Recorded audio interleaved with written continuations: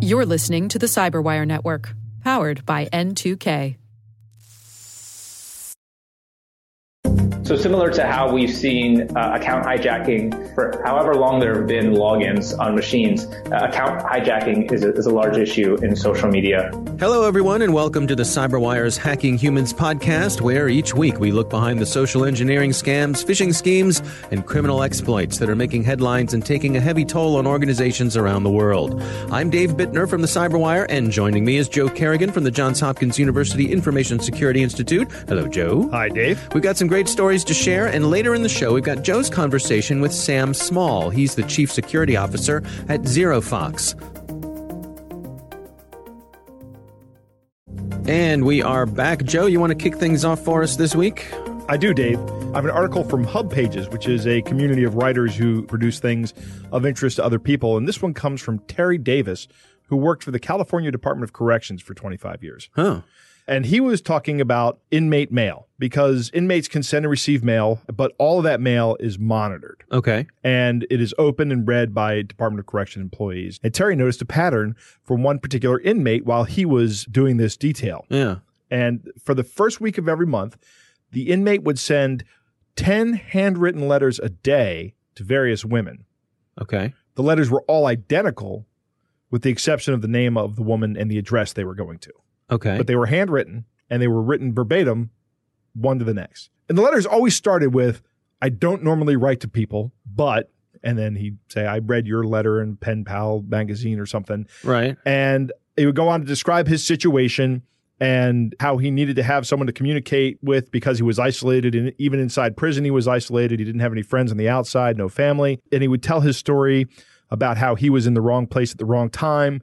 The reason he's in prison is because he didn't know they were going to commit a crime that night. He fell in with the wrong group of people, and so on. And it was a long letter that he'd write. He's being straight up about being in prison. Right. And who knows if he colored the story in any way, shape, or form, but... I would imagine it's heavily colored. Yeah. But it wasn't an outright scammer. By what this person, Terry, who wrote the article, read, he was telling a plausible story. A plausible story, right. Yeah, okay. In the following weeks, Terry noticed that this inmate would be writing about 1 or 2 letters a day. He wouldn't be writing the same letters, but these letters were more tailored. For example, if the woman that he was writing to was a particularly religious woman, he would say that he had been going to chapel and that the services were actually becoming meaningful to him, and they'd have discussions about the sermons, and they'd have Bible verse discussions and things like that. If the woman had kids, he would tell a story about how his father was abusive and abandoned his family, and that he always wanted to have kids, but he would never treat his family like that. He wanted to be a good father. I see. Right? So he had a little from column A, a little from column B, right? Depending on how the interaction went with these ladies he was writing letters to. Exactly. Okay. Eventually, he would have these pen pals sending him cash or stamps or something he could sell for money. And then the next month, the process would start all over again with 10 letters a day. Okay. So one day, Terry gets to talk to this inmate one-on-one. And he mentions to the inmate that he saw the pattern. You know, the inmates know their mail is read. Right. And the inmate is actually surprisingly frank with Terry. And he says that he buys a mailing list each month that has 100 women's names and addresses. And it gets this mailing list from a Pen Pal magazine whose target demographic is prison inmates. Huh. And the list cost him about $20 to buy the list. Okay. He then sends the first week of letters, and in the following weeks, he's responding to the people who have responded to him. Right. And eventually he convinces these women to send him in cash and stuff, and he winds up making about $100 a month, which doesn't seem like a big take. Yeah. When you're in prison, it's significant. So each month he's raking in a profit of about $80. Huh. Which is probably significant. It's interesting because, I mean, I see this as, and also he's sort of filling the time. He's got a routine down. Week 1, I do this. Week 2, I do this. Exactly. He's got his own little small business here. He does. And he's filling the hours that he's got to fill there. So why not? What else is he going to do? Yeah. He also had a long game, though. He was looking for someone to move in with when he got out. And he actually succeeded in getting a woman to fall in love with him, right? It becomes the long romance scam. Right. And on the day he was paroled, she picked him up and took him home. Huh. And she was a divorced woman who had a nice house in a good neighborhood. The house was paid for. right? So it was a stable home. And 6 months later, she comes home and he's gone, and so is all of her jewelry, all of her credit cards, all of her cash, you know. Yeah. So she gets hurt pretty bad in this story. Terry's point in this whole article is this, that these inmates on the inside really have nothing but time.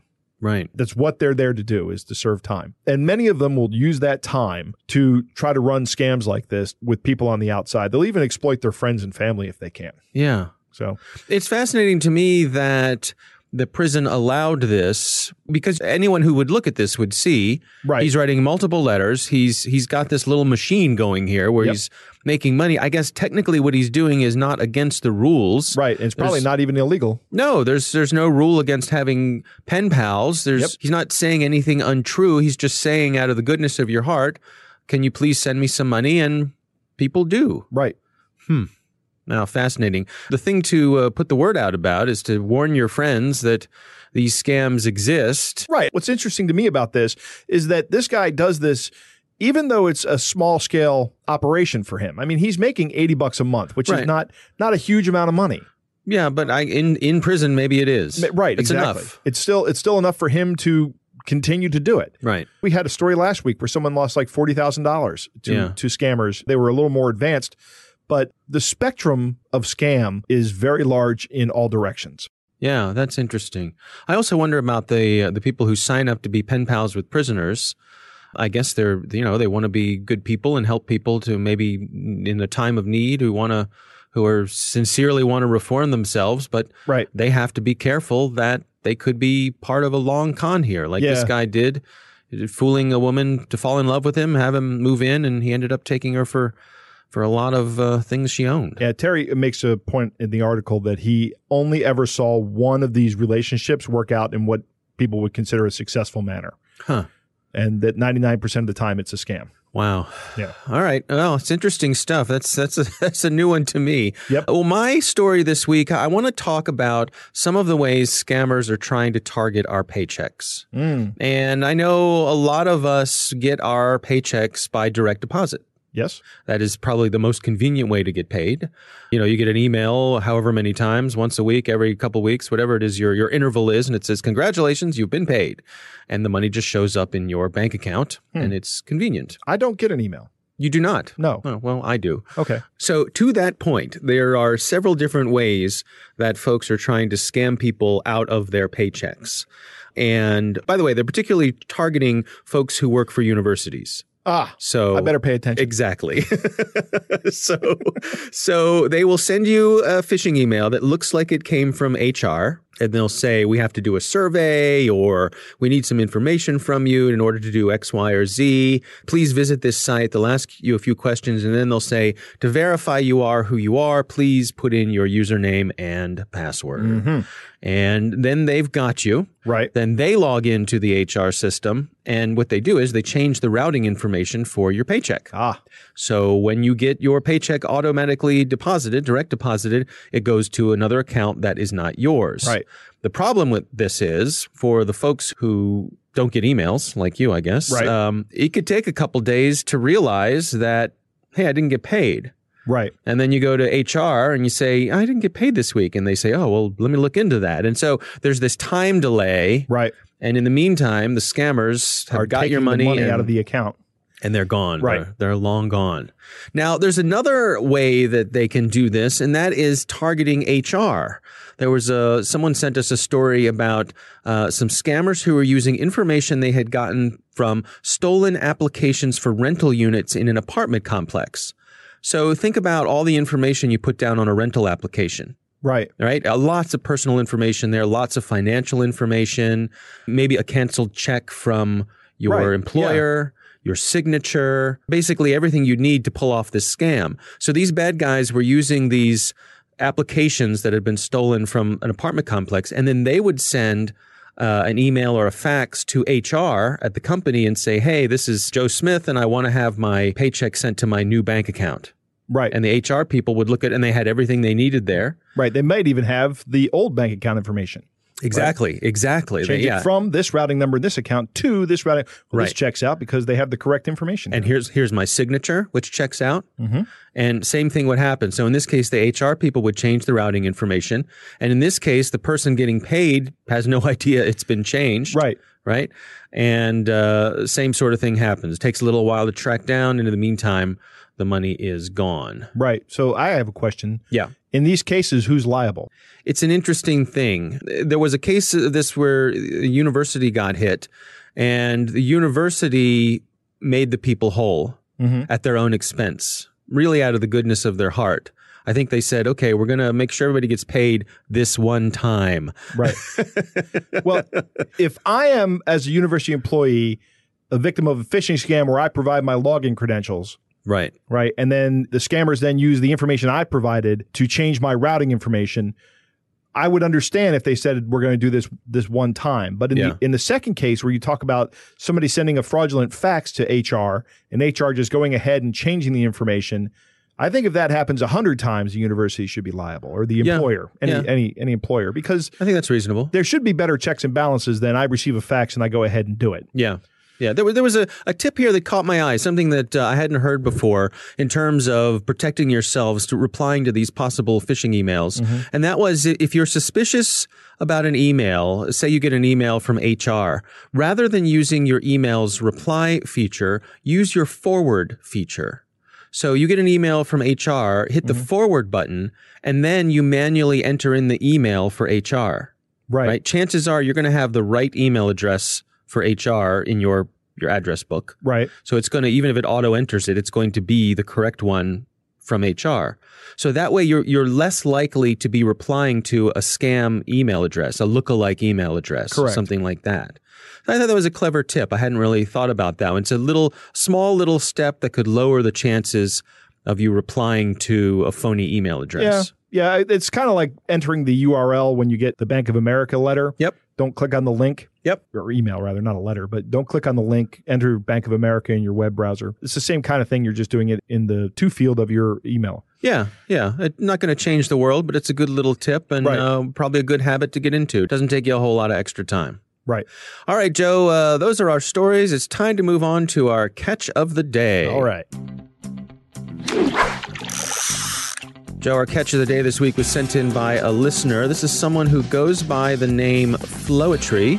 Flowetry. Which I think is lovely, like poetry with an FL. And so this email that they sent us is titled, Stop Contacting the Wrong Office. And it goes like this. Sometimes I wonder if you are really, really with your senses. How could you keep trusting people and at the end you will lose your hard-earned money? Or are you being deceived by their big names? They impersonate on many offices, claiming to be governors, directors, chairmen, or of one office or the other. Their game plan is only just to extort your hard-earned money. Now the question is, how long will you continue to be deceived? Sometimes they will issue you fake check, introduce you to fake diplomatic delivery, unexisting online banking, and they will also fake wire transfer of your fund with payment stop order and even send you fake ATM cards, etc. Anyway, by virtue of the position I have been following this transaction from inception and all your efforts toward realizing the fund, more often than not, I sit down and laugh at your ignorance, and that of those who claim they are assisting you. It is very unfortunate that at the end you lose. Although I don't blame you because you are not here in Nigeria to witness the processing of your payment in Nigeria. The problem you are having is that you have been told the whole truth about this transaction, and it is because of this truth that they decided to be extorting your money. The most annoying part is even fraudsters have really taken advantage of this opportunity to enrich themselves at your expense. Those you feel are assisting or working for you are your main problems. I know the truth surrounding this payment, and I am the only person who will deliver you from this long suffering if you will abide by my advice. Whew, thank you. They claim they are helping you and forward all the fraudulent emails you receive to them. At the end, they do nothing about the fraudsters. Soon they will ask you to pay money to receive a compensation of millions of dollars. Do not pay any money to them because they are only interested in your hard-earned money and you will never receive any compensation in return. They will always keep coming back to ask for more money. Please, I beseech you to stop pursuit of shadows and being deceived. Feel free to contact me immediately if you receive this email so that I can explain to you the modus operandi guiding the release of your payment. Do not panic. Be rest assured that this arrangement will be guided by your embassy here in Nigeria. You're urgently requested to provide me with the following information. Full name, address, telephone number, passport or national identity copy. Contact me upon the receipt of this mail if you wish to receive your fund and stop wasting your hard-earned money. I wait your urgent response. Yours sincerely, Mr. Ibrahim Mustafa Magoo, Chairman, Economic and Financial Crime Commission. Wow. That is an excellent catch of the day. I haven't seen one this good in a while in terms of just Nigerian scams. Yeah. This is excellent. Kind of turns it on its head, doesn't it? It does. Hey, there are Nigerian scammers out there, but you can trust me. I'm here in Nigeria. That's right. Brilliant. I am your friend on the ground here in Right. Nigeria. I am the chairman of the Economic and Financial Crime Commission, and I am the one who will make sure you get all of your Nigerian money. Right. Don't trust those other folks. You can trust me. Poetry, this is awesome. Thank you so much. All right. That is our catch of the day. Thanks for sending it in. Coming up next, we've got Joe's interview with Sam Small. He's the Chief Security Officer at ZeroFox. And we are back. Joe, you recently had the opportunity to speak with Sam Small from ZeroFox. I did. Sam is a Hopkins alum, and he's also the Chief Security Officer at ZeroFox. And he was good enough to give me some of his time for the interview. Let's take a listen. All right. So similar to how we've seen account hijacking for however long there have been logins on machines, account hijacking is a large issue in social media. So for instance, we see numerous examples where either the official social media account for an organization or account that belongs to maybe a CEO or a CTO of a large corporation will be hijacked by an adversary or attackers and then used to either propagate messages or potentially malicious links, things like that, to the audience of that particular account. Likewise, we see a lot of targeting. While you might see ultimately a very traditional type of attack at the end of the process, a lot of events start today with targeting of either employees of your organization or of the customers that an organization may have. So obviously with social, there's a little bit of implied trust that, okay, this account that's messaging me has a picture or a photo of someone who looks real and a name that sounds real. And when I look at their social history, it seems real, et cetera. But at the end of the day, what we really are seeing is maybe, social engineering having grown up and going to college and being proliferated at scale.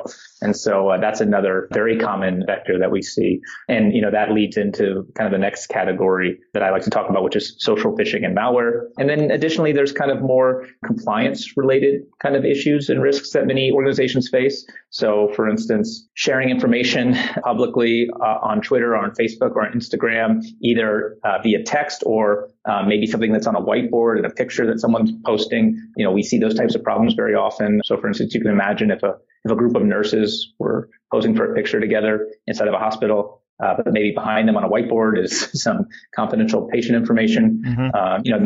That's a HIPAA violation potentially. Right. So I could go on and on, but there's a wide array of risks that are out there that lead to compromise and material damage for organizations. We had a story a couple of weeks ago on our podcast about someone who had taken over a verified Twitter account and then changed all the information to look like it was Elon Musk's account, so they could run a Bitcoin scam. You're talking about account hijacking. And while this is kind of account hijacking, it's also account hijacking paired with impersonation. That's right. Yeah. So impersonation you've hit the nail on the head. That is the key word here. And so fraudulent accounts is another category we talk a lot about at ZeroFox. And I think that's kind of the bucket that we would put that particular story in as well. And so organizations face this challenge. And this kind of goes back to what I was saying earlier, which is if you have an inventory of all your social accounts, much in the same way you might have an inventory of all the machines on your network or all the IP addresses, assigned to your organization, you can monitor those assets all day long. But what are you doing to monitor the accounts that are pretending to be part of your organization or that are pretending to be the voice of your brand or your company? And that's really where the brave new world is in this part of our industry. But there are additional concerns as well. So for instance, you might even imagine physical risk. You might not expect it, but physical risks are another interesting area that many of our customers have concerns about. And so for instance, you might imagine that if you're an organization that is either putting on or hosting an event, or likewise, maybe you're an organization with high profile executives that are traveling, it's important to be as vigilant as possible. And you may want to gather all of the traditional signals from maybe the State Department or local police coverage or things like that.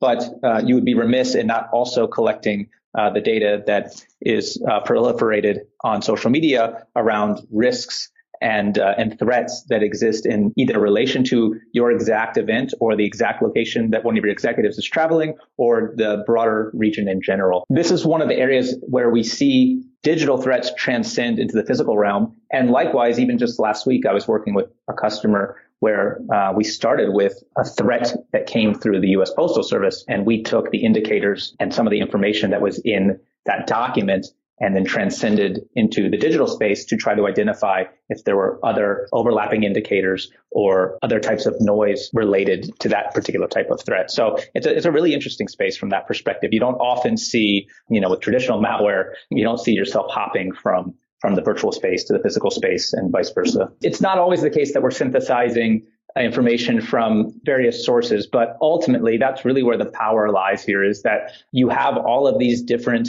sources, and we're trying to synthesize intelligence and data and information across these sources as they all relate to ultimately either a single entity, a single brand, a single location, a single person, or a single persona. I like scary stories, Sam.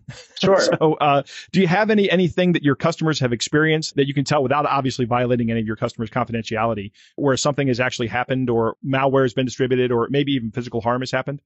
I will give you a few generic examples that don't involve our customers, but they do involve real people in real organizations. And these are more stories I've collected and we've collected here at ZeroFox over the years from public-facing events. So one of the types of attacks that's fairly common begins with customers who are trying to either express frustration or seek help from a brand or a retailer that they've interacted with. So for instance, if you bought something from a retailer or whether they're online or a traditional brick and mortar store, and you're an unhappy customer or you're seeking customer support, a lot of that stuff happens on social these days. I'm sure everyone has seen that type of occurrence. And so often what happens is attackers kind of lay in wait for someone to mention a retailer or use a hashtag related to a particular organization's campaign. And then what they'll do is they'll have an account set up, lying in wait, that has the same logo as the organization that's mentioned, same display name as the organization that's mentioned, and perhaps a slightly different but realistic looking handle, regardless of the social network that it's on. And then what will happen is because this communication kind of happens in real time, where you send a tweet and you get a tweet back immediately, or you send a message and you get a message back immediately, it can easily fool even a sophisticated user into thinking that they're interacting with the organization that they're trying to reach or that they've mentioned. And then normally what happens is the adversary will share a link saying, hey, I'm sorry you're experiencing this pain with our service or our product, or let me put you in touch with the right people. Follow this bit.ly link. Mm-hmm. And then what happens? You have, a drive-by download, or you have a form that looks very much like the login page to one of these services, whether it be, like a PayPal or an Amazon or what have you. Now you have either a compromised machine or a compromised account. And guess what? If you don't follow great security hygiene and you reuse your credentials, then not only is it that account that you've given the adversary access to, but probably every other service where you reused those same credentials. I could also imagine that being an opportunity just to say, hey, just for validation, can I have your credit card number that you used to purchase this?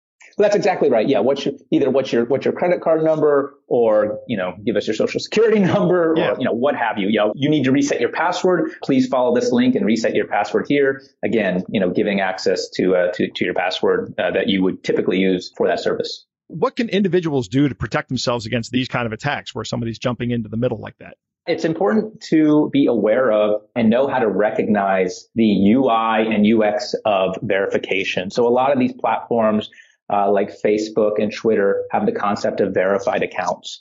And if you know how to recognize that can give you a sense of assurance that you're speaking with or engaging with the brand as you intend.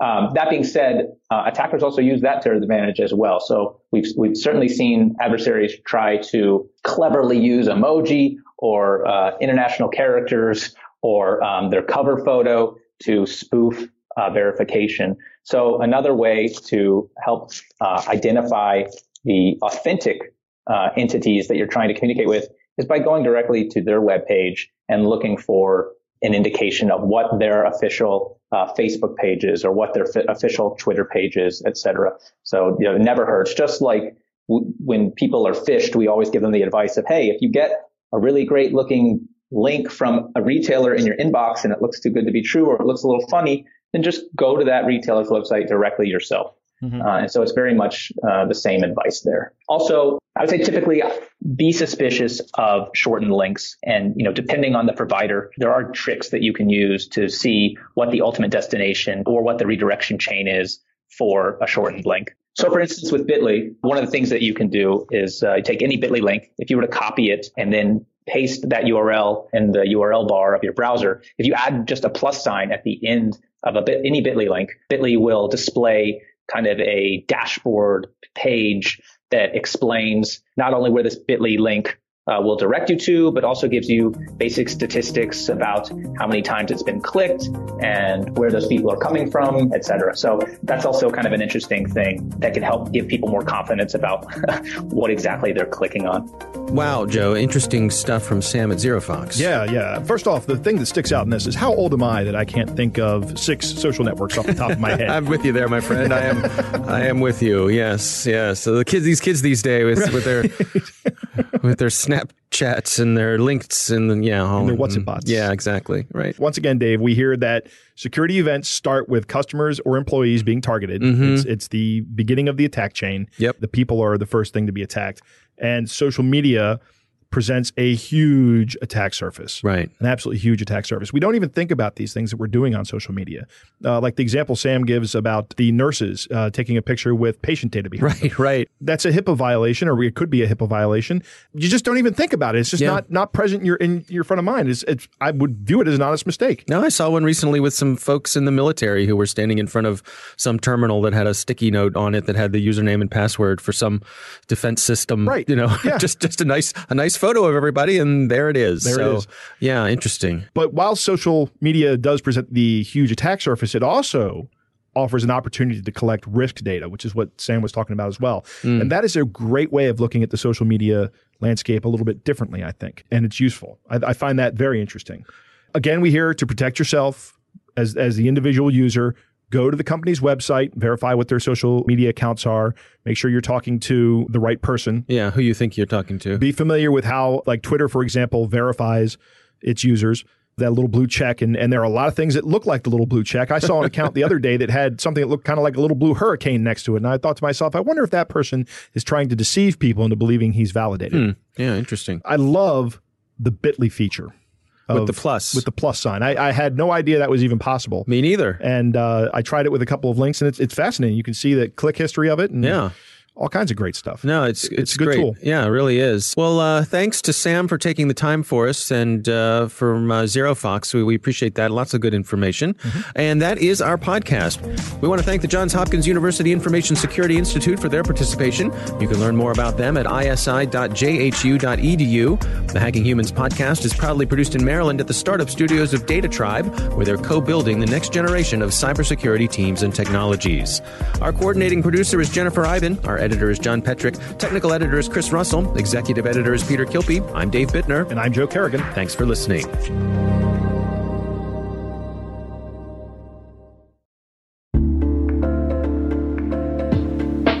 Hey all, Rick here.